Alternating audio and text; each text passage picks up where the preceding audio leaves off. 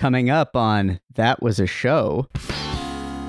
Prolific actor Matt Frewer secured his place in the pop culture zeitgeist with his lead in the cult classic Max Headroom, and went on to countless movies and TV roles, yet none bigger in terms of actual minutes of screen time than Dr. Mike Stratford, general practitioner, novelist, and TV medical expert in Providence, Rhode Island. Despite disappearing into obscurity, this show holds an important place in television history, as Dr. Doctor is the first ever recipient of the GLAAD Media Award for Outstanding Comedy Series, 2 years in a row. So why didn't CBS refill their prescription? Bryn, Aaron, and Barry schedule an appointment to get the diagnosis. We grew up during peak sitcom, Seinfeld, Friends, The Fresh Prince. But those shows were diamonds in the rough. This podcast is not about those diamonds. It's about the rough. Some sitcoms were briefly popular in their time. Some were canceled almost immediately. You probably won't recognize most of these, and you'll ask, that was a show?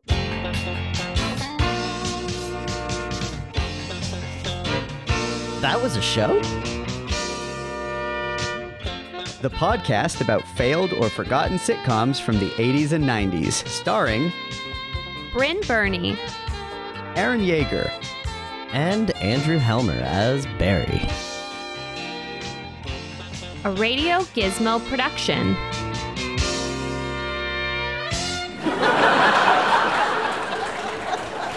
Hello, everyone. Hi, Barry. Hey, Barry, and all you listeners out there. Hi, Bryn. Hi, Aaron. Welcome to our couch. Yeah. Hi from across the couch. Yeah, That was the other name for the podcast. Hello from the other side of the couch. that's not bad. Yeah, it's not bad. That's not bad. But it doesn't quite work like in the context of you because you're across the internet waves from us. They don't know. It could be a really big couch. Yeah, that's true. Could be like one of those like 70s era conversation pits that just like wraps all the way around. You know I love those. Yeah, like that would be my dream living room. It's like one Like- of those sunken conversation pits. No kidding. You're referring, Yeah. of course, to Don and Megan's apartment. And Literally, Of course. literally. That is my dream home, is Dawn and Megan Draper's apartment. We've been watching a lot of Mad Men lately. Yeah. Ain't nothing wrong with that. Yeah, the good old So- rewatch. I got a fun little game to play. I'm enjoying that I know when these episodes are coming out. I Yep. like the 1st and the 15th. So today, as you are listening to this at home, it is April 1st, 2023. Why don't we play a little game of How Wrong Were We? I like this, So, okay.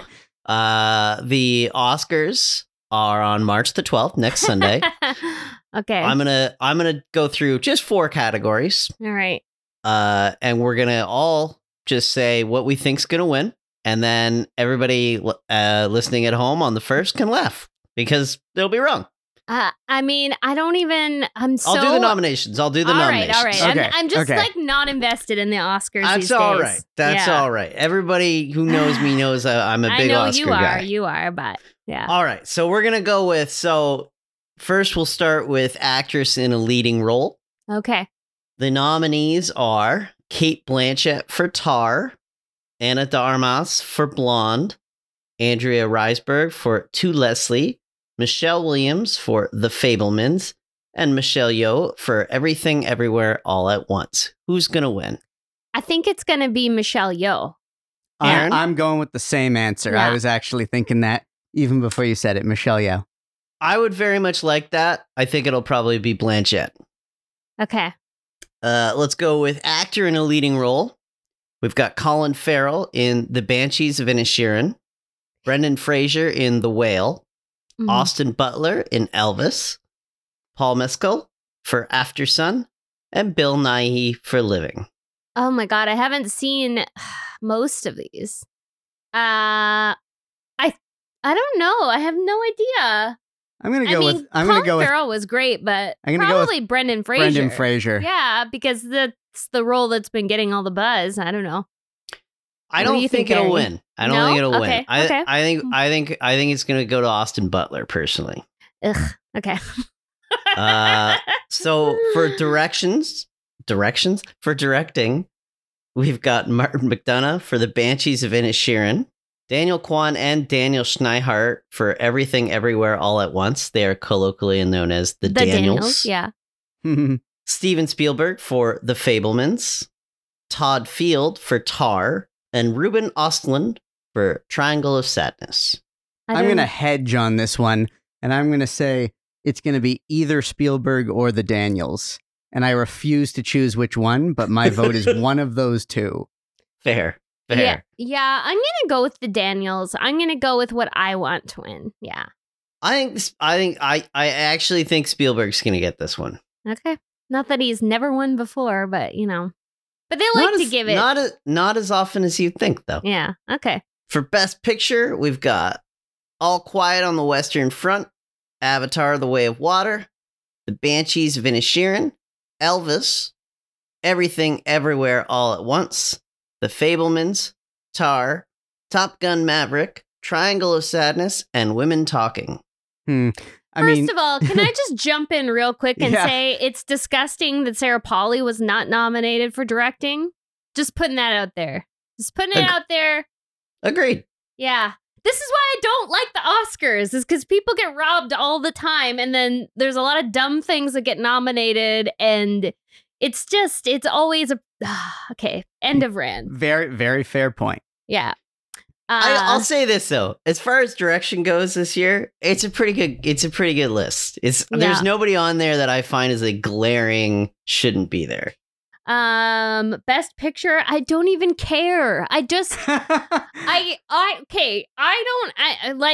really would love, like, there's a couple of films on there that I actually loved. Like, I did love The Fabelmans. I did love Everything Everywhere All at Once. I would be thrilled if either of those two won. I don't really know where their heads are at. I don't know what the conversation is. I don't know what is rumored to win. I don't know. I'm going to say The Fabelmans. At the risk of sounding like we are of one hive mind here, I feel the same way, and this is kind of what led to me hedging on the previous one. Yeah. I'd be happy with either of those two films winning, and I think those two films are probably the most likely to win.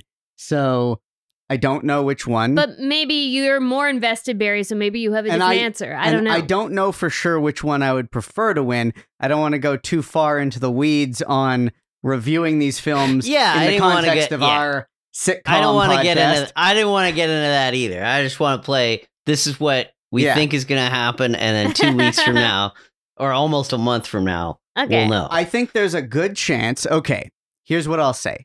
I think there's a real chance that Everything Everywhere All at Once gets Best Picture. They could sweep. And Steven Spielberg gets Best Director. That's kind of where I'm leaning to. And I would not hate for that to be the outcome because, and I wrote a whole paper in film school about this, I don't believe in the always assuming the auteur framework of filmmaking. And I think with a movie like Everything Everywhere All at Once, there are many factors that led to it being a great film. Acting being maybe the biggest. Cinematography maybe being the second biggest. The fucking production design on that. The production design. And screenplay. The screenplay. It's a very original screenplay. Yeah. The screenplay. But like, all the key things are there that make it there's a fabulous, incredible film. It's very well directed too. But you can't say that it's because of just the directors that is a great film. There are It's all the pieces. It's all the pieces. There's so many factors that make it great. Whereas The Fabelmans is clearly Spielberg's story autobiographically about himself. Yes, he collaborated with many other people to work on it. It wouldn't have been a great film without the efforts of all those other people. But it is more of a auteur by a particular author film, just by the very nature of that. Yeah. Story and style. I always like the movies that give me a genuine emotional reaction are usually the ones that end up like they either get it or they're robbed and then I get mad. And this year was those two films that gave me and Women Talking, like that gave me genuine emotional reactions. Overall, it was a pretty strong year. It was, for films. I would say. Yeah. I don't know. Yeah. It's a good crop. It's a good What a crop. crop. What a crop. Yeah.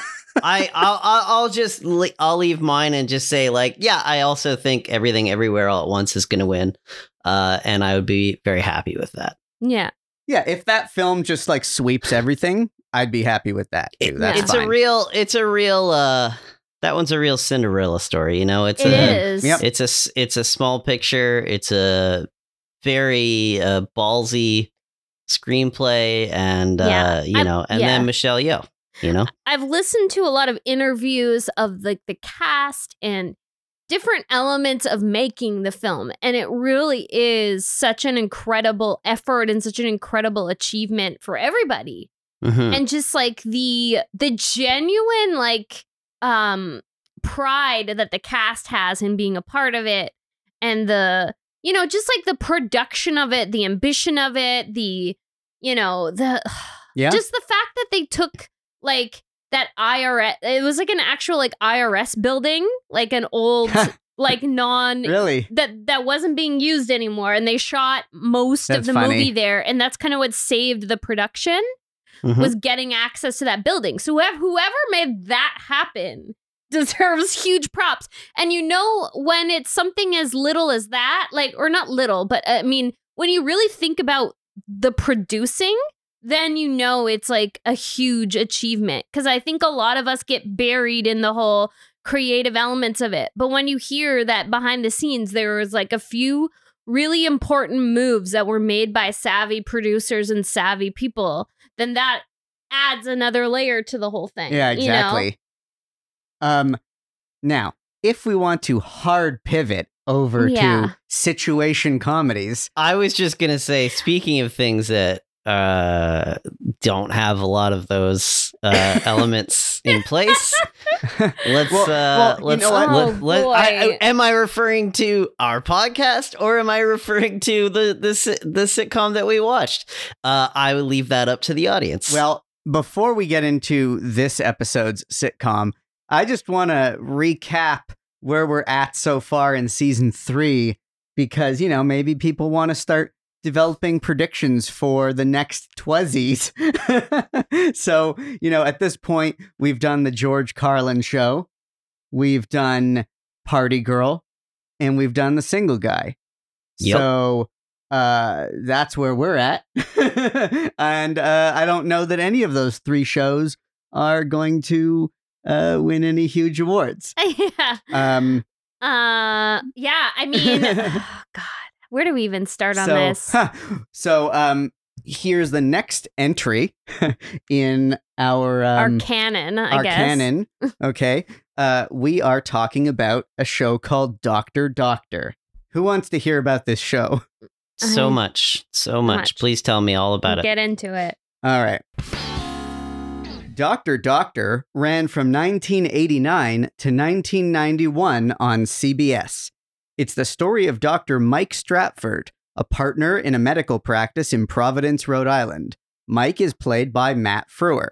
In addition to being a family doctor, he's also a TV medical expert and, for some reason, also a fiction novelist. The main thing you need to know about Dr. Mike is that he's constantly cracking jokes and frenetically bouncing off the walls with zany physical antics. This is presumably intended to be funny. Joining him are a collection of quote-unquote straight man doctors and associates in the practice who just pretty much act like normal people suffering through his madcap behavior while trying to run a clinic. There's his best friend and fellow Dr. Abraham Abe Butterfield, who is more conservative and business-focused. There's Dr. Grant Linowitz, a vain, egocentric heart surgeon. Yes, for some reason, this small family medicine practice has a heart surgeon. And there's Dr. Deidre Bennett, who is the most hard-edged and strict out of the bunch. Basically a late 80s boss woman stereotype, minus the Wall Street shoulder pads. And then there are some other supporting characters. Non-traditionally, I'm going to jump right to why I chose this show. This was a very random discovery whilst researching some other prospects. After reviewing The Single Guy, I thought it would be interesting to do another show that lasted a few seasons, but that somehow we've never ever heard of at all. Also, perhaps most interestingly, this is the first show to ever win a GLAAD Media Award for Excellence in Comedy. For those who don't know, GLAAD is the Gay and Lesbian Alliance Against Defamation, and their awards are given for outstanding, and I quote, for outstanding representations of the LGBT community and the issues that affect their lives. And for the first 2 years that GLAAD Awards have ever existed, 1990 and 1991, this is the comedy that won. So basically, I thought this show might be a hidden gem. Let's find out. Yeah. Barry, had you ever heard of this show before? No, which is weird because I really like Matt Frewer, and I was really surprised to hear that he had a multi-season show I'd never heard of. Okay. Yeah, this is the most minutes of screen time he has for anything he ever worked on, and this show lasted 40 episodes. I'm amazed that I never heard of it. I know, it's at weird. all. Mm-hmm. Yeah, because, I mean, Max Headroom would have been like half this episodes, right? Yeah, I think like 13 or something, plus a movie. But yeah, like quite remarkable that this completely like flew under the radar or disappeared for how long it lasted. And after watching it, remarkable that it lasted as long as it did. Yeah. Yeah, I mean, I feel like we chose it because, like, you were kind of bouncing, like, some options off of me, Aaron, and I was like, we haven't done, like, a medical one in a while. Why don't we just, like, do that one? Yeah, workplace comedy, Yeah. medical environment. See, you know, we read about it. The award thing seemed interesting. It was very, very promising. Yeah. And like similar to Party Girl, it felt like I couldn't find anything about it online either. It seemed like the internet had also been scrubbed, of info about this. I was doing the key art for Party Girl like last week, and there's like nothing. Yeah, it There's nothing. doesn't exist. It doesn't exist.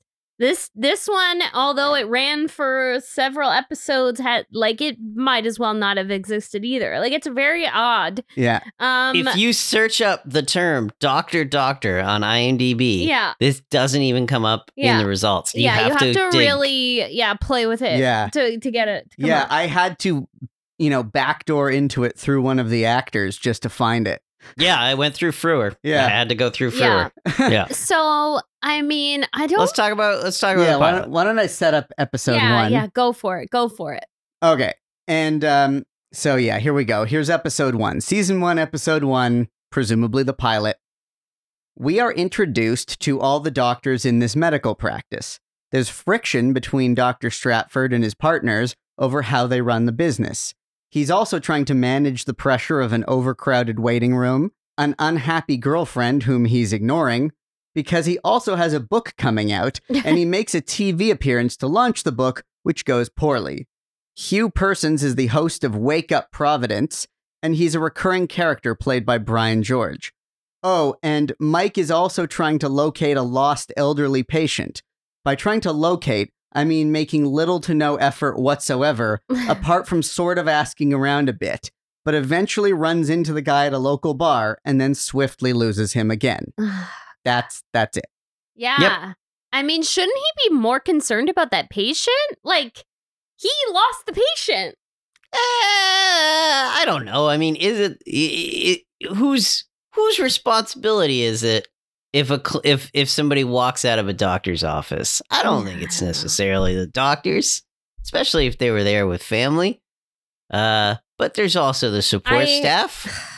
I also I don't know. I found it kind of gross that they kept having this like meeting of the partners while there was like a room full of patients. It was all like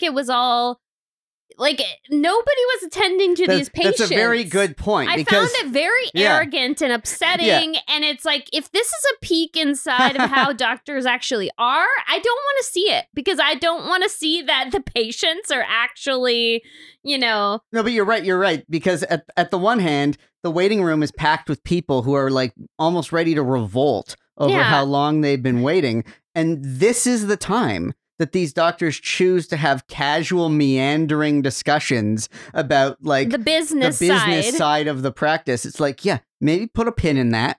Yeah. and go deal help with some patients, deal with the task at hand, and then get back to it. Like I pick it think- up. circle back, as they say. I do think that was very much intentional. I mean, I do think that, I don't know to what end, but I do think they were trying to show a bit of the business side of this clinic, and also that, yeah, these patients are getting ignored, because it's brought up several times, like, was it Kirkland? Matt Kirkland? Is that his name? Kirkland brings it up several times. Like, why are we talking about this when we have patients outside? Yeah. Like, it is once or twice addressed, and I'm not sure why. But they definitely are seeming to bring up that the point the pilot seems to be making is that they are spending more time running a business than they are as doctors. Yeah. Yeah. No, you're right that I think you might be right that that's the point. Like, that's what they're trying to do, is say these people are too distracted by the business side, and the main doctor in particular is too distracted by his like side project of being a fiction novelist. We don't really learn what the book is about, but we learn just enough to know it's definitely nothing to do with medicine. It's some sort of like, I think it was science fiction, some sci-fi novel. But it's almost like, and we've encountered a similar thing recently. Oh, you know what? It was on the George Carlin show where we realized it's kind of that issue of like, is it too silly or not silly enough? Like, if the point is that they are neglecting their patients for all these other things, they almost needed to push that further to a cartoonish level where it's obvious that that's is the intention. Because this just feels like this show is not endearing us to them, especially to the main guy, to Mike. I found the pilot very off-putting in its structure. I found, like, especially when we get to the end, I'm like, it really ends with a real, like, that's it. That's the show. And, like, nobody really comes to anything. Like, Kirkland does have a thing about how he wants to be treating more patients, and he wants to really, he's in it for the medicine. And, like, Stratford, that's right? Stratford. Kirkland. Stratford. Doesn't matter. Trying to go to Costco there? Mike Stratford. Yeah. But then the scene just ends. Yeah. So, yeah. It's also interesting is that the show takes a little too much time getting its shit together. I mean, I did immediately want to watch episode 2, not because, like, I was enjoying it, because I was just like, I still don't know what the premise is. Right. You just really wanted to, I know that he is a medical consultant because he's offered the job in the pilot, but we never see that, like a TV medical consultant. We never see that in the 2 episodes we watched. So I don't know how integral to the show that was. We know he's a novelist, even though we're not quite sure what they set up so many facets of this guy's life, but they don't really, like, again, and this is a problem with all the shows we cover. We only watched 2 episodes out of 40 episodes. Maybe all of this is in other episodes. Maybe. I don't know, and I'm not going to find out. But, if it were a good enough show, we'd be compelled to probably watch more. You know what I mean? Like, we'd be compelled. And I just found everybody in it so unlikable that I just was like, I can't, like, I have, like, nothing to say about any of this. Like, I just don't like any of them. I'm not rooting for any of them. I liked it a little bit more than you guys. I didn't love it. Well, because you were already a fan of Frewer, I guess. So there's probably something about it that, I don't know. Kind of. I liked elements of taking a chance that they were doing. I did like that they were exploring the business side of a clinic. I thought that was interesting. I did like some of I did like the friendship between the 2 main doctors. I found Frewer was allowed to do too much. He wasn't reined in enough, because there are elements where I'm just like, oh, guys, did we not have another take of this? Almost so. Like, everybody was everything was smarmy, though. Like, I found his silly humor and his little quips to be too smarmy. Yeah. and like mean-spirited. I didn't understand. I think he was supposed to be a very mean-spirited character. But why did everybody like him? Why did everyone chuckle at everything he had to say? None of his coworkers except for his friend do like him. But it's not the coworkers. It's not that. It's everyone else who interacts with him and gives him opportunities. And his like publicist lady that was there, who seemed to have a crush on him or something. He had women like throwing themselves at him. Yeah. Two of them were people that the pilot confirms that he had dated. Yeah. Yes. It was a real, and they like, were all attractive, appeling, successul women. It was a real like, and I did not understand it whatsoever because he was a dick and a dweeb, and like he would make fun of women's laughs. Like he would always do this thing where he was like making fun of it. It's like one of the things that makes my blood boil. It's that thing that like some men do to basically, it's like a misogynist kind of thing where they make fun of a woman's laugh, where the implication is that they're a ditz. And he did that multiple times. And I wanted to reach into the television and punch the character because I was just like, how do people like you? You're so rude. Well, you're so condescending. There's a bit of like, with the, getting heated. With the women in the practice, there's a bit of an Archie Comics sort of vibe. Yeah, where it's like, are we just gonna have to keep seeing like all of these women throwing themselves at him for mysterious reasons, and he doesn't really seem interested in any of them? He just likes the attention. All the other male doctors are more appealing in different ways. Like they're all way more attractive. Vastly. Especially like Abe, even though he's like weirdly conservative or whatever, he's still way more of a appealing character. But everyone's like here, like throwing their panties at frickin' Mike Stratford with his like, I can't. He can't even comb his hair. Like he can't even comb his hair before going on television. That was definitely like a real, like, you got to sitcom up this hair. Yeah, no, that was a choice. That was a choice, but it was a strange choice. It was a very odd choice. And I don't know. I don't understand this show. I don't understand the intentions. I'll say this about him making fun of that character's laugh. Yeah. I was initially very, very off-put by that. Yeah. Because the show is so bad at telegraphing what the joke there is. Yeah. That's what the joke seems to be. But when you meet that character, you know she doesn't have, she is in no way a ditz. She doesn't have a ditzy voice. She doesn't have it. So he is, I don't get why, but he's basically insisting that she's this thing. And it's like, we're supposed to pick up that she's basically the complete opposite of that. And then later when he does it again, it's because somebody says the word happy hour. I don't know if this laugh is something that Matt Frewer thinks is funny. I don't get why it's there. It just reminds me of something that an unnecessarily smarmy guy who's very it's something that just I've seen in life where there's an overeducated man who's very into himself and thinks that he's superior to everyone. It's the kind of thing that he would throw out there in the world and just be like, oh, I'm just so much better than all of you. But really, he's an antisocial asshole who doesn't know how to relate to 95% of human beings. Right. So what I find interesting with that point is but this is House. This guy is fucking House. Right.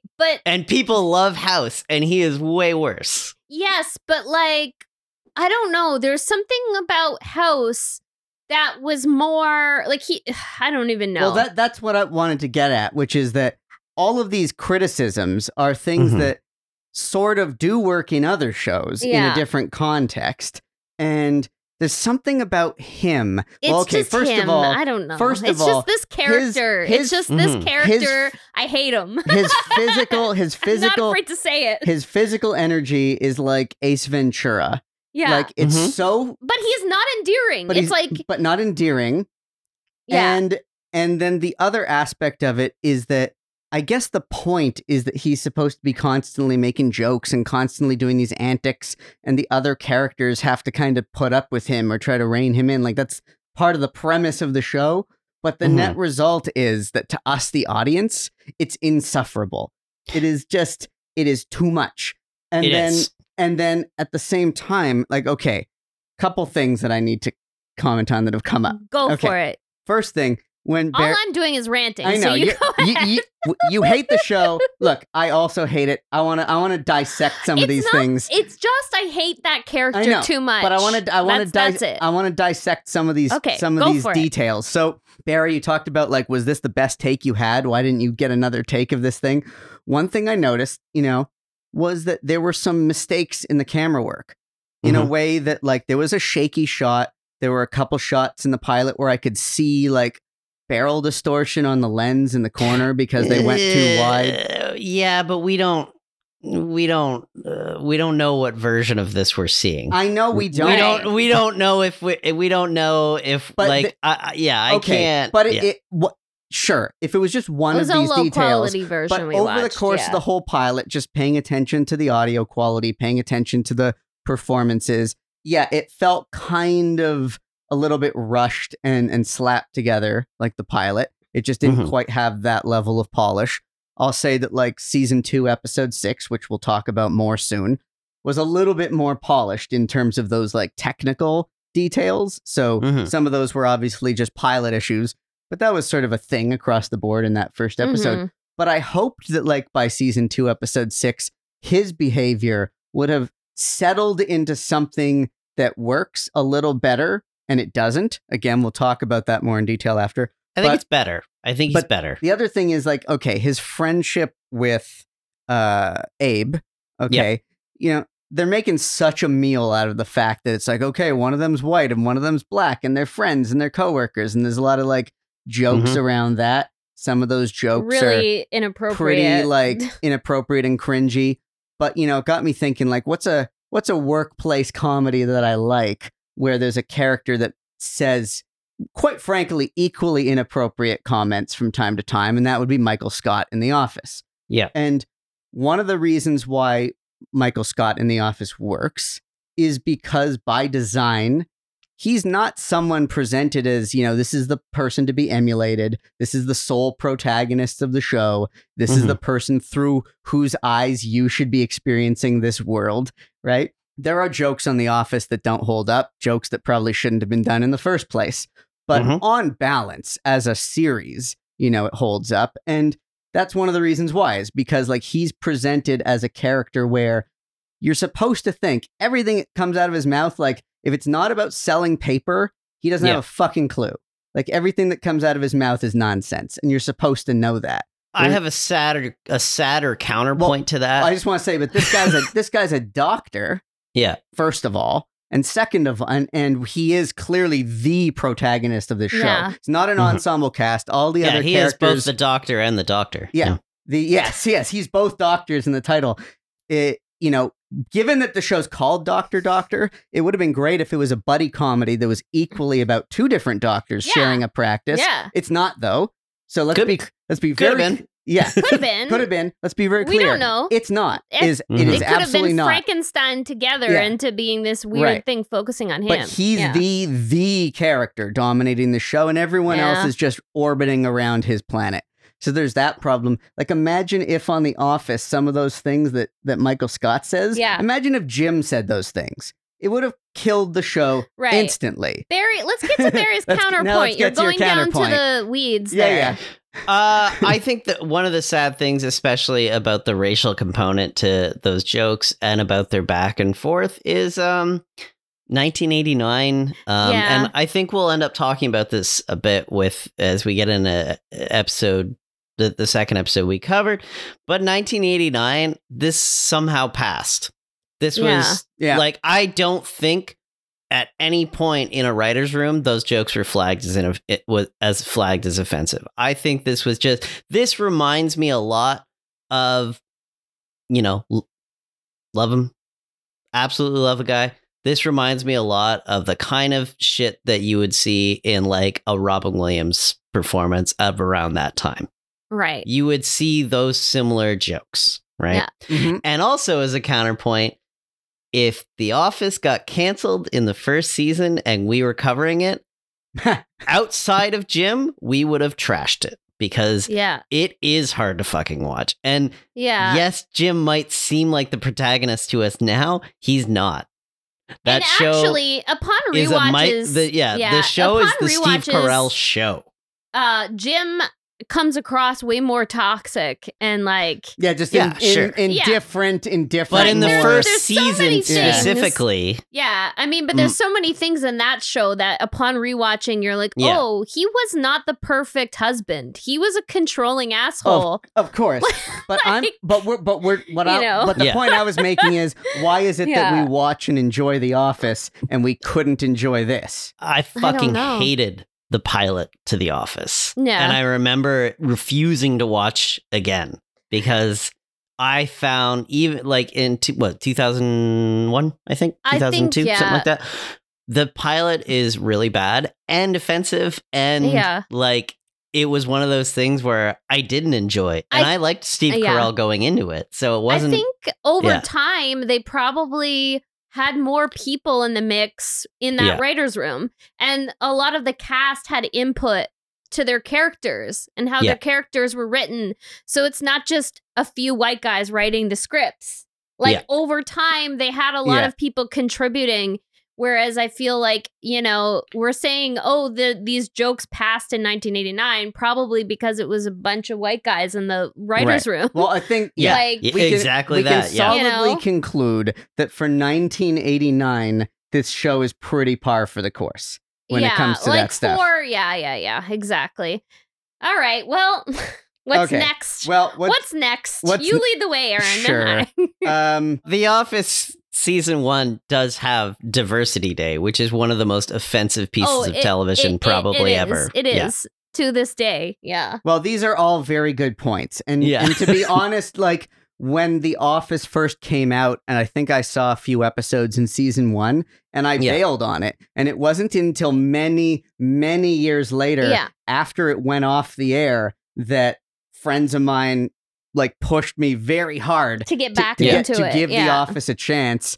And I never liked season 1 of The Office, but I guess I was using No one does. I Parks was- and Rec too. sure. Same. Yeah. Yes, It Parks and always Rec takes too. the second season But for it to I guess heat up and get good. I wasn't trying to do a pilot to pilot season 1 to season 1 comparison as much as just The Office, once it finds its footing and once it works as a show, Mhm. using that as a model for a workplace comedy to understand how do some characters work and some characters don't, and what are these Mhm. choices that get made, and just as a system, as a framework for analysis. And then we can look at this show, and some of these things are very glaring in terms of why they don't work. I think that I was thinking of this more and more as we were watching it. It's just like, or as I've been watching a lot of these shows, is how much that sometimes I am like, I do have to remind myself I don't have a full picture of this show, especially when we talk about you're right, three Barry. season shows, And, right? and I think that's why we try to jump. Like when we have a show Yeah. that lasts longer, we try Yeah. to always pick a later episode. Always a Because good idea. sometimes you do get that Yeah. sense of, okay, this is how the show grew. Like, this is Yeah. kind of where it went. But yeah, I mean, for this show, it probably was too small a sampling.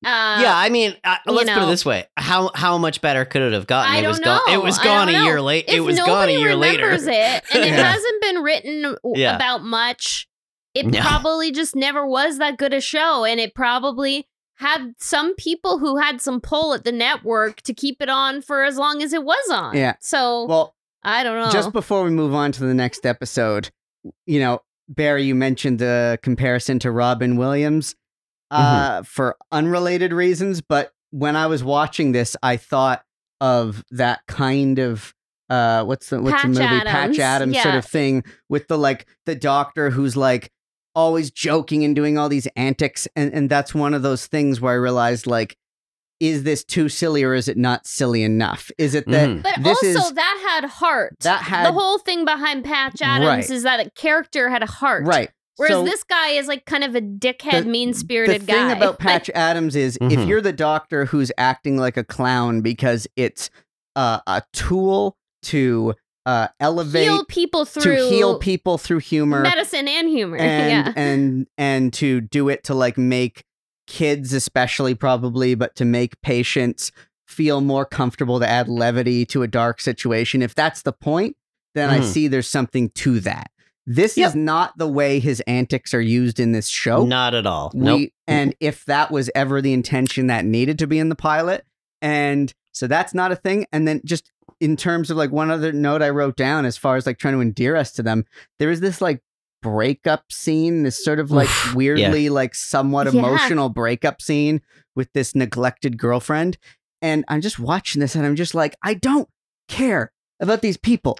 You're not gonna like. What are you trying to force on me here? Is the tone shift? Well, they're was just ridiculous. trying to it's a pilot. They're trying to get you to care. It didn't work. It's but like that's why. That's why. But yeah. that's why that's there because they want you to care. Yeah, the emotional manipulation they were trying for did not succeed. Yes. So now, last but not least, what we have to say before we move on to the other episode, Babu. Yeah, he's how did they how did they find Babu? Yeah. So obviously this was made shortly before those episodes of Seinfeld with Babu Bhatt, the restaurant owner whose business Jerry destroys. And I haven't gotten to see him in a lot of things, and Man, actually, he's Brian been George on everything. Brian George has worked a lot. Yeah, he's not. Yeah, we'll get into it later, but we know him most from that role, but he's like a king among men in the industry. But this was like to see him in this silly role that's like pre-Seinfeld. He was good in it though. It was good. I found him funny. He was good. I didn't find him too silly. I liked his scene a lot. I thought actually, it was a measured performance. No, I mean silly in a good way. As the point of it was a typical, smaller city cable affiliate sort of morning talk show. Yeah. Does a great job as the host of that show and portraying that kind of thing. And then the doctor goes on and he hasn't read the book and they start bickering, but then you realize that they're live on the air. That was the best scene in the pilot. Yep. Yeah, it might have been interesting to see. It did make me curious how some of the TV stuff might have gone. Yeah. So if I were willing to watch another episode of this show, it would have to be an episode that he's in that weighs heavily on that part of the world. Yeah. That's the only way I would give another few minutes of my time to this. So, but you've got the show this is the thing. The show has way too many fucking things going on, right? Because we've got Frewer running a practice with his friends. Then we got Frewer as a medical consultant on TV. Now, presumably this was something they would pull out whenever they wanted to. Yeah. But it was going to be an element to the show. Then we have a main character who's credited in the pilot, but does not appear in the pilot. And that's his brother, who we'll talk about a lot. In this next episode. We have his relationship with his brother, who lives downstairs from him.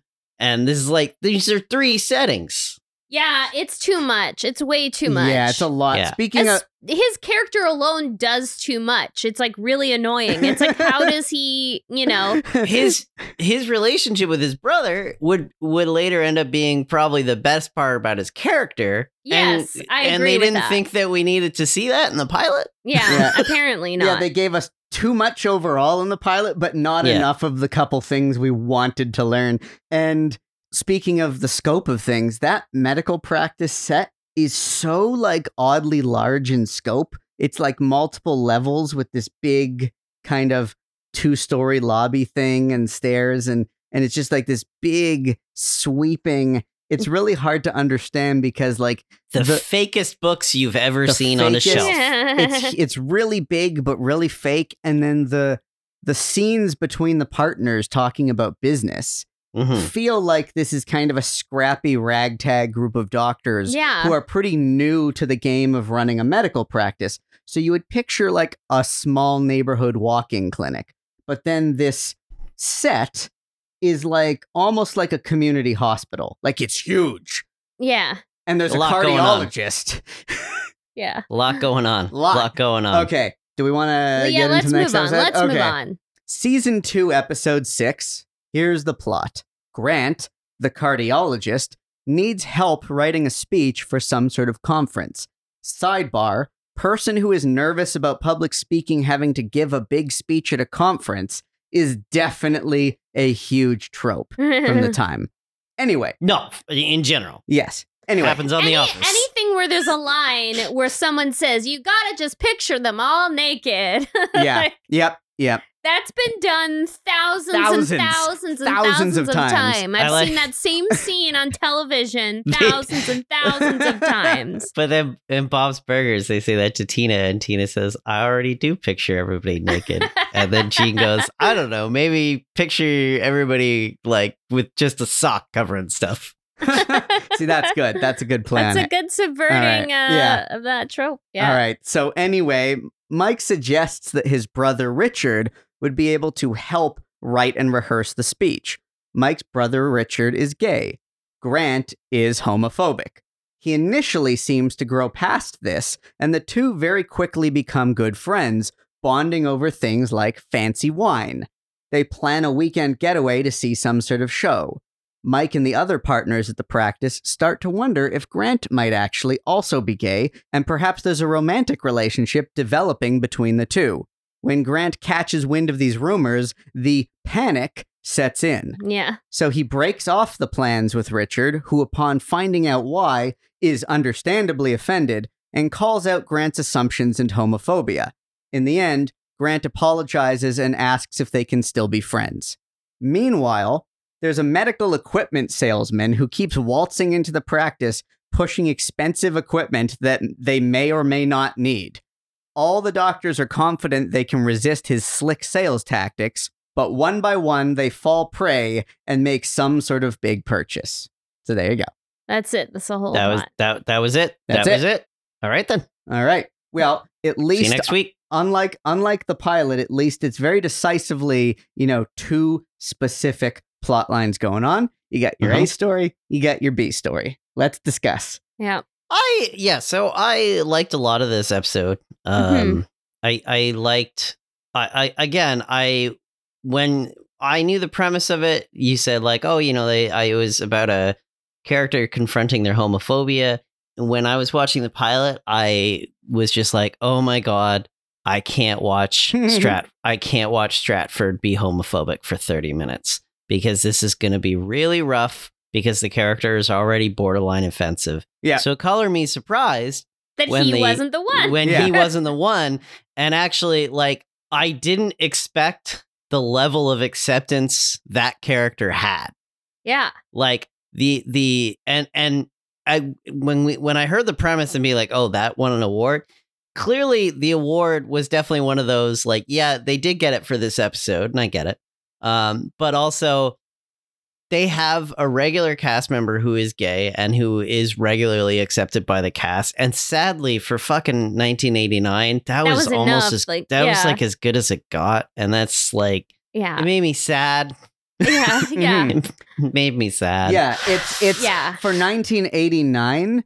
It's a well done. I guess you could say it's a well done episode for what it's trying to do, and it is sad that that's what passed muster, so to speak. I think the takeaway is that it's like maybe the reason it got the award is because the gay character comes across the best and is the most three-dimensional character, and it's the straight people that are being idiots, and that's the whole point, and that's why he comes across well. Yeah. And basically, he's great, and to see that he was a regular, I was like, oh wow, yeah. Like the fact that the way in which he calls out Grant is so perfect, and so it was like a bit of a gut punch because it was like he's like, I just, I always saw you as a friend, and you always saw me as a slur. Yeah, insert slur, and it was like. It was a very well, like the way he says it is like, he's like, why, the implication is like, we could have just been friends no matter what.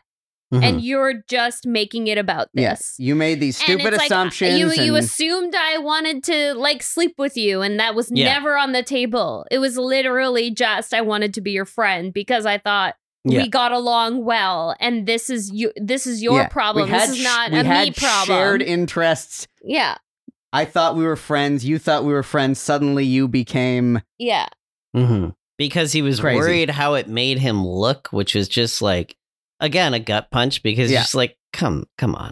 Yeah. Come on. But it's, I say that from 2023, right? Yeah, and like Matt Frewer, like, he's very, like, his character, like, that is the one time I was like on the character side, because he was like he's basically like, why is this even a thing? Like, Yeah. It's like and he shames Grant for his treatment of him. He's like, our own dad won't even talk to him.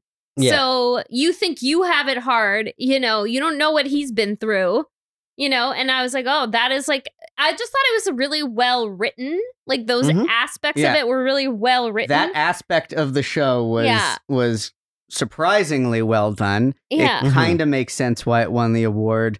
It's too bad that all kind of had to share the stage with the other plot line, which really just felt like filler. Yeah.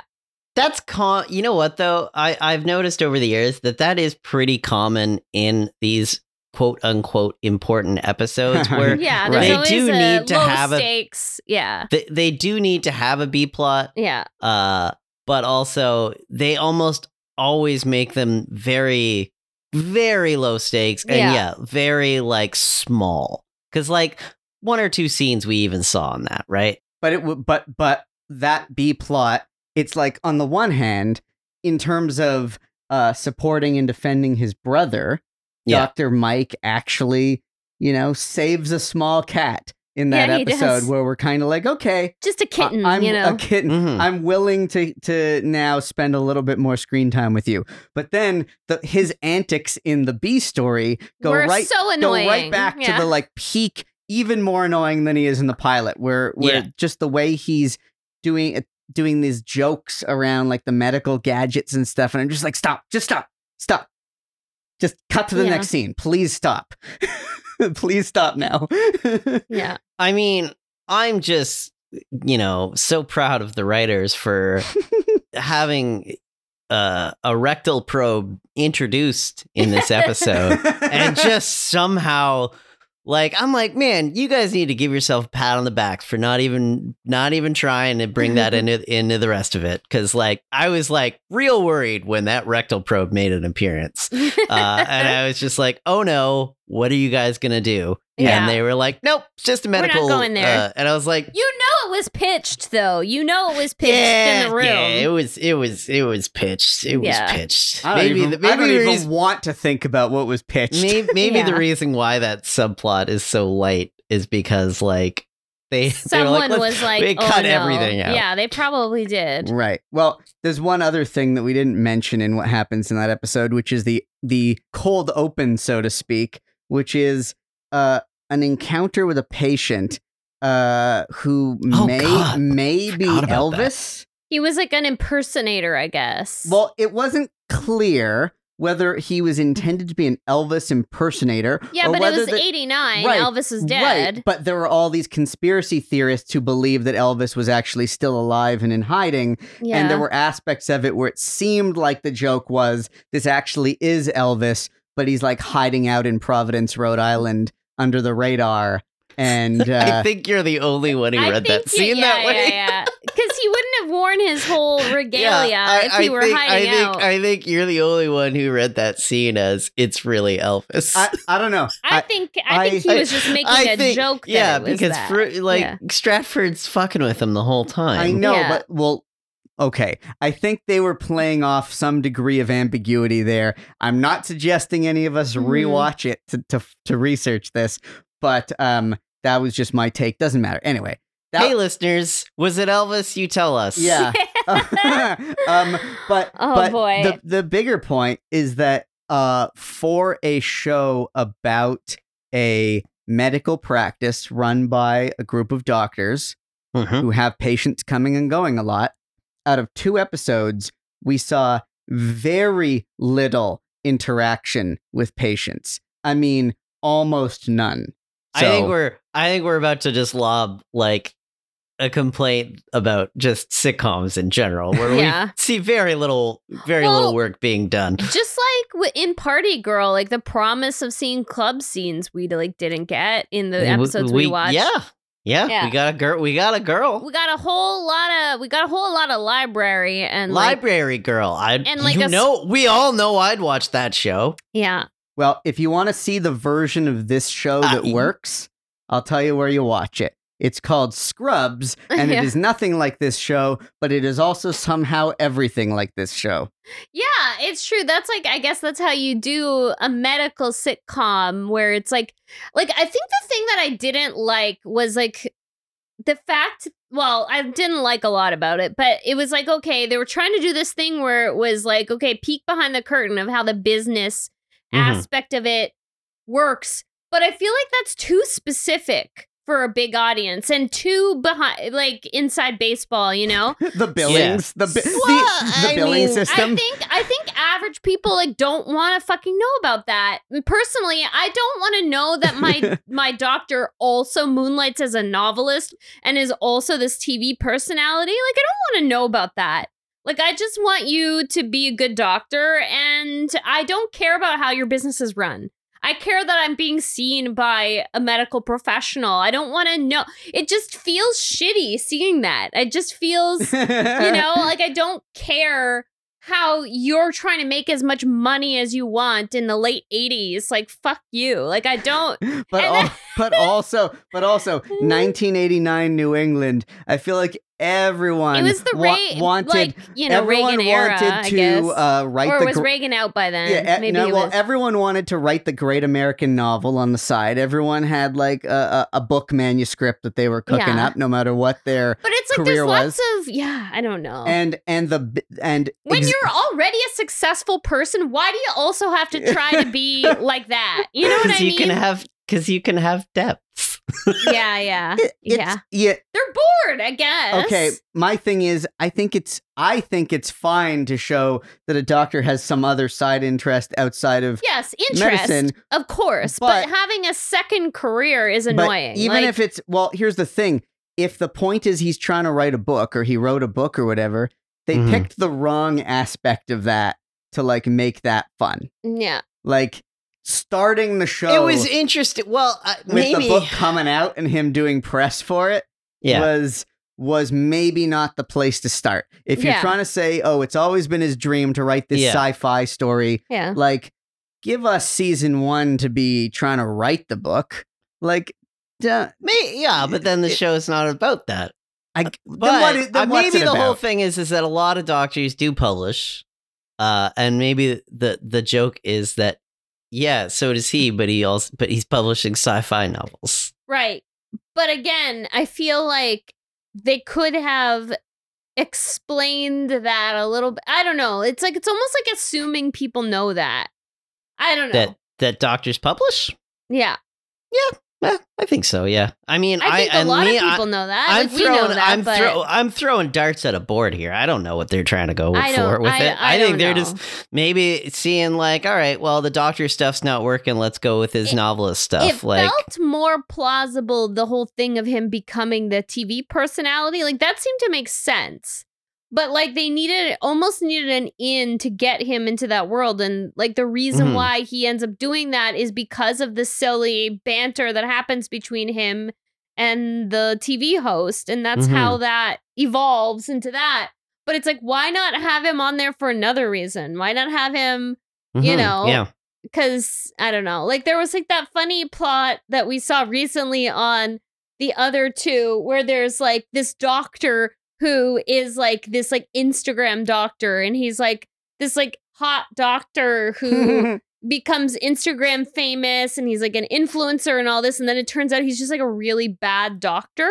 Like so that's like kind of a funny way of like, it's like he's like a celebrity doctor, but he's like, like he's more into being the celebrity. But so I feel like that works, but I feel like this, I don't know. Well, okay. Now I'm just ranting again. If we really want to figure out how they could have done this a little differently, It's like, yeah, what if out of the doctors in this Is it worth doing? It's not, but now I want to see this concept to its conclusion. The Mindy Project. They do it on the Mindy Mindy Project. Project, The yeah. Mindy Project So, was about okay. running a private practice. Yeah, see, they did it. Yeah. They did it in a way Yeah. that was felt not. Yeah, it didn't feel contrived on there. So Mindy Project until it was terrible. Yeah. So Mindy Project, Scrubs. But like, what if he was this? Were those shows inspired by this show, possibly? No, they were all inspired by MASH. Yeah, I guess they were all inspired by MASH. Yeah. What if he was this doctor who's always, on, like he's always just like really hyped up and has this big personality, and his other partners are all just trying to do the normal sort of practicing medicine thing, but their practice is kind of struggling for some reason. Yeah. And then he accidentally falls into this gig as a TV personality. He's not an amazing doctor, but he ends up being very compelling for the TV audience, which in turn brings tons of patients to the practice. So now you have a dynamic where the other doctors there are grateful for the fact that his ridiculous personality is keeping people coming in through the doors. So he can do his thing, they can do their thing, and there is a little bit of like friction between them, but at least like there's a reason for all of these elements to be there. Whereas this kind of felt like, let's just dump everything in the kitchen sink in. Yeah. So one of the reasons why I would say this doesn't work, and why even that idea wouldn't work, and this is something that a lot of sitcoms get really, really wrong, right? Your whole premise can't be tied to this guy. Yeah. You can't not have the rest of your cast not be funny. What's the point? What's the point of having an ensemble if all they're doing is reacting, right? So you did notice in the second season, like the other doctors seem to have gotten a little bit more sitcom-y. And that's because a little. Yeah. Well, I mean, like, look at Greg was very sitcom-y in the second episode that we watched. And, like, it fails, right? It fails if all people are doing is look at this guy. And that's why this show really doesn't work.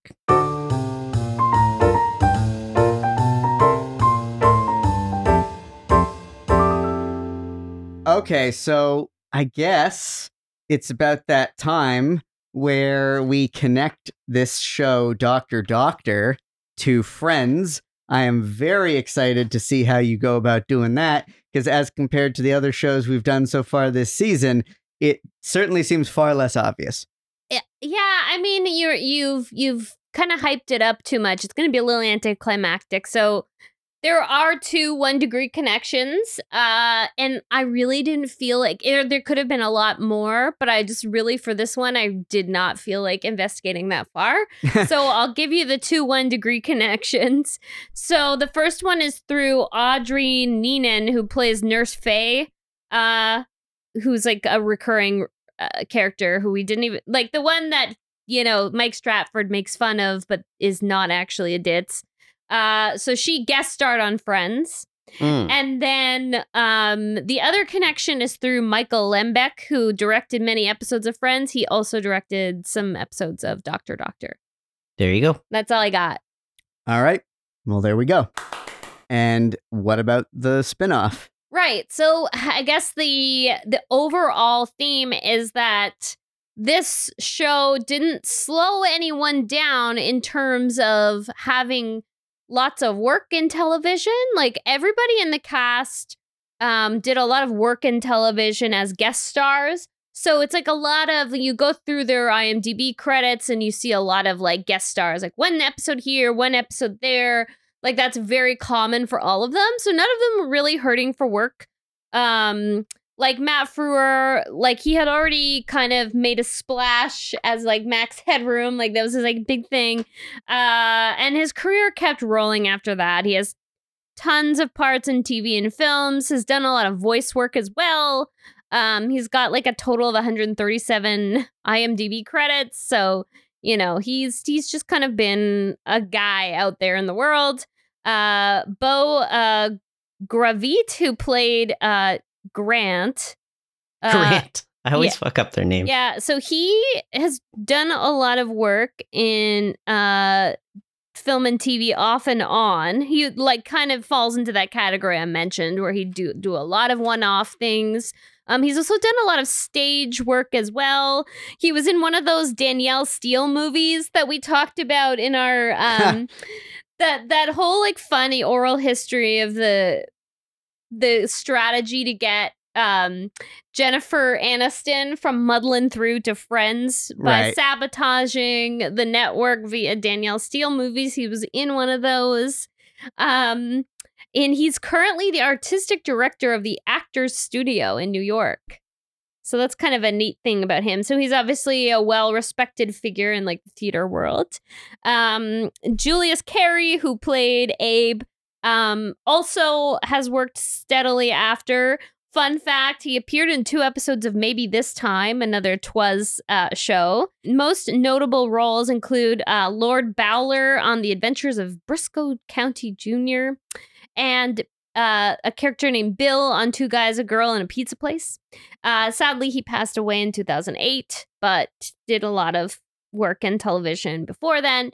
Maureen Mueller, she worked a lot in film and television off and on since. She played 5 different characters on Law and Order Special Victims Unit, which I find very funny. There's those like New York actors who guest star in all the they really get into those Law and Order franchise shows, and it's hilarious when the same actor will portray 5 different roles like throughout the season, because they'll just very common. Yeah, it's very common, but it's no less like jarring because it's like, hey, there's tons of actors in New York. Why do you have to use the same ones over and over in different roles? Yeah, because it's like you could use like, I'm sure there's some theater actor who could use that one guest star role. Like you didn't need to give it to the same woman. It's like, a crime drama, but they'll reuse actors as if it's a sketch troupe. Yeah, it's hilarious. But yeah, and then we've got Tony Carrero, who played the brother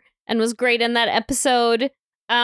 He's guest starred on all the classic 90s sitcoms, including Home Improvement, Empty Nest, Wings, Frasier, like all of them. And Sarah Abrell, and I couldn't figure out which blonde she was. I'm so sorry. She might have been the girlfriend. She didn't work much after this, so she took a big break. And Brian George, you know, who we've already mentioned, we know him best as Babu Bhatt, but, you know, he actually was only in 3 episodes of Seinfeld, which is wild. But it seemed like a bigger recurring role. One of his like biggest roles, actually, though, was Dr. Shakur on The Secret Life of the American Teenager. Like that was like a big role in that show.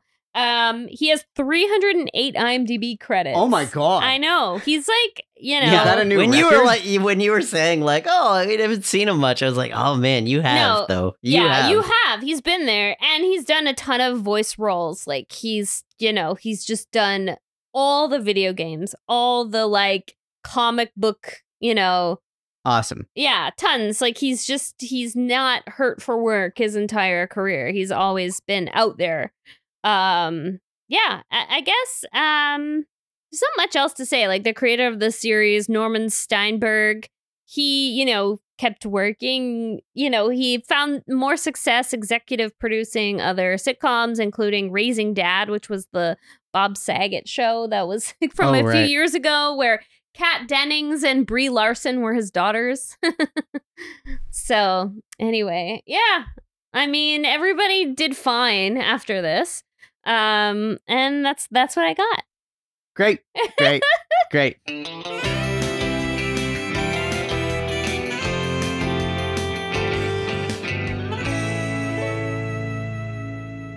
I have one leftover. I don't know if either of you have any leftovers. Go for it. But one thing we didn't talk about is the opening song and titles. Oh boy. All right. Let's. That was one of the weirdest that we've encountered yet visually. This song, it's a famous song. It's fine. Like the song is fine. I have to wonder whether they chose the title for the show based on the song lyric, where they're like, yeah, we want to open with this song. The song says Doctor Doctor, so let's just call the show Doctor Doctor. There's that. But like, okay, so for anyone who hasn't seen it, I'll just describe really simply. The show opens with a montage of still images of basically like illustrations and artwork over presumably decades and or centuries of portrayals of doctors and the practice of medicine throughout history, some of which seem to be like very like outlandish, almost like centuries old illustrations of weird, medical practices and things like that. Yeah. It kind of reminded me a little bit of the Cheers opening. Yes. That was like a popular style. Although the thing with the Cheers opening is that the imagery all had a very specific vibe to it. It wasn't like a mishmash. Yeah, that was one of different styles. Yeah. But like it's a similar thing. They were going for a similar style, which I guess must have been all the rage in the 80s, where it's like, okay, this is about this profession or this particular element of our culture. Let's show a bunch of like kind of folksy, iconic imagery that depicts that in a animated sequence montage. Well, that's a very good observation. Yeah, so I didn't it make was that trying connection. to be like that, but it was very crudely, poorly done. And I have a question. What's that? Why this song and not Bad Case of Lovin' You? Exactly. That's what I thought it was. And that's the song that was in my head. Yeah. Like the doctor. Yeah, Give exactly. me some new. Is it give me some news? I got a bad case of loving you. Yeah, because the doctor, anyway. the doctor is about to give you some news, and the ailment is that he's got a bad case of loving you. The scene that whenever that song gets in my head, the scene I automatically go to, speaking of the audience, the Office, is that scene late in the series where Andy is auditioning for the stupid reality TV show, and Jessica St. Clair, who's a very funny actor who I've always been a fan of, she's like this woman he meets in line, and she introduces herself with that song because her name is KCD and she adds her name in the song. So I literally cannot separate that song from that like moment from The Office. Like it's this weird association I have now. I don't know why, but I feel like that might actually even be in this series finale. It might be. Yeah, because I feel like that's when he's auditioning. Yeah. Well, no, it's well after. It's well before that because he starts getting made fun of a lot. He becomes a meme by the final episode because he's the crying meme. Because he does the audition and fails miserably and says, I am so gonna sit here and cry. And that becomes a full-on meme. Yeah. I have blacked out everything after Carell leaves. Yeah. Well, Aaron's the same way. He doesn't like the I'll post-Carell episodes. It's terrible. I'll suffer through it for other aspects of the show. But notice how we're trying to wrap up this episode and we're going back to The Office and we started... It's a better show. Exactly. No, that's what I'm getting at. And we started this episode talking about the Oscars completely off topic because we wanted something more interesting to talk about. Yeah. Well, okay, because it wasn't that interesting, but somehow we filled over an hour talking about it. Well, yeah, because I don't know. A lot of tangents, it prompted a lot of discussion. Yeah. So I mean, that's the point of our podcast, I guess. Yeah. All right, let's do a quick check-in with Mr. Producer. I feel like we've just about tapped the depths of that particular well. Don't you want to know about how his sitcom's shaping up, though? Yeah, I guess.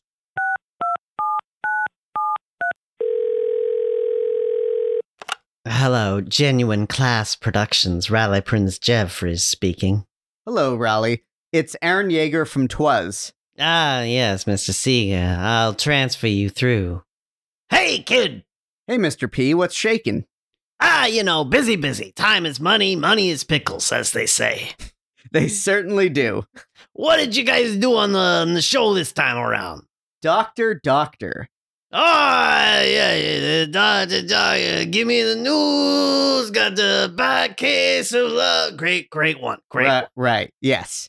That show won 2 GLAAD awards. It did. Did any of your shows win anything similar? One of my early 80s shows, Meet Cute It got a special award from the Cincinnati Meatpacker and Butchers Media Association. Oh, sure, the CMPBMA. Yeah, we were one of the only shows who was really taking careful precautions with how we told stories about the nation's butchers. Does that count? It really doesn't. So, anyway, what's happening with your show? That's it. That's it. Yeah, any news? Last time we talked about the premise a bit. You know, the ventriloquist opening up the pet store, Jack Nicholson. Yeah, I guess it's been a little while. Things have changed a little bit. You know, a couple of cooks in the kitchen. Nicholson passed? Well, no, not exactly. They decided to go in a different direction. So who's in line to play the voice of the dummy? Some of the studio guys, they just flipped over the show. They flipped. But they had a couple of notes, you know, which story of my life, right? So the dummy, he didn't make it in. Oh, well, so it's just about a pet shop? It is not. The magician. Out. So what parts did they like? They loved the title. That's it?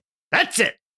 So now we're eyeing a bit of a family sitcom angle for it, you know? Just a real family. Down and out dad, maybe a wife, some kids, tell some relatable stories. You know, time will tell. What was that show you guys covered today again? Doctor? Yeah, see, there we go. That gives me a great idea. Oh yeah, what? A robot who is a live-in chef for the family. Yep. All right, well, I mean, it'll be fun to see how that show continues to evolve. Yeah. So we'll talk to him again soon, I'm sure. Can't wait. Sounds like a real winner. Well, I mean, up against Doctor, maybe. Yeah. Yeah, I mean, you know, even Mr. Producer, I feel like, wouldn't have touched that one. No. Or he would have at least thrown, you know, a chimpanzee in it. That show could have used a chimpanzee. Yeah, definitely. Well, that's another episode of whatever this is called. That was a show? Oh, right. Yeah, I always forget that. But, you know, you can check us out on social media. You can check us out on the Instagrams, as the kids say. It's That Was a Show. And now you can find our first 2 seasons on YouTube if you want to go back and look at some of those. So, you know, the account there is also That Was a Show. So that is, I don't know why I forgot. I don't know why I forgot the name.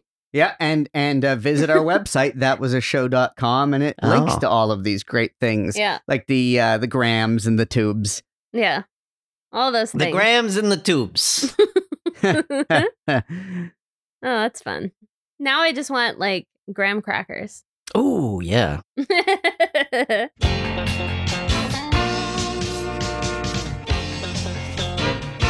That Was a Show is created and hosted by Bryn Burney, Andrew Barry Helmer, and myself, Aaron Yeager. It's a production of Radio Gizmo in Toronto, Canada. Subscribe, rate, review, and share. Follow us on Instagram and tell your friends about it. That Was a Show? Radio Gizmo.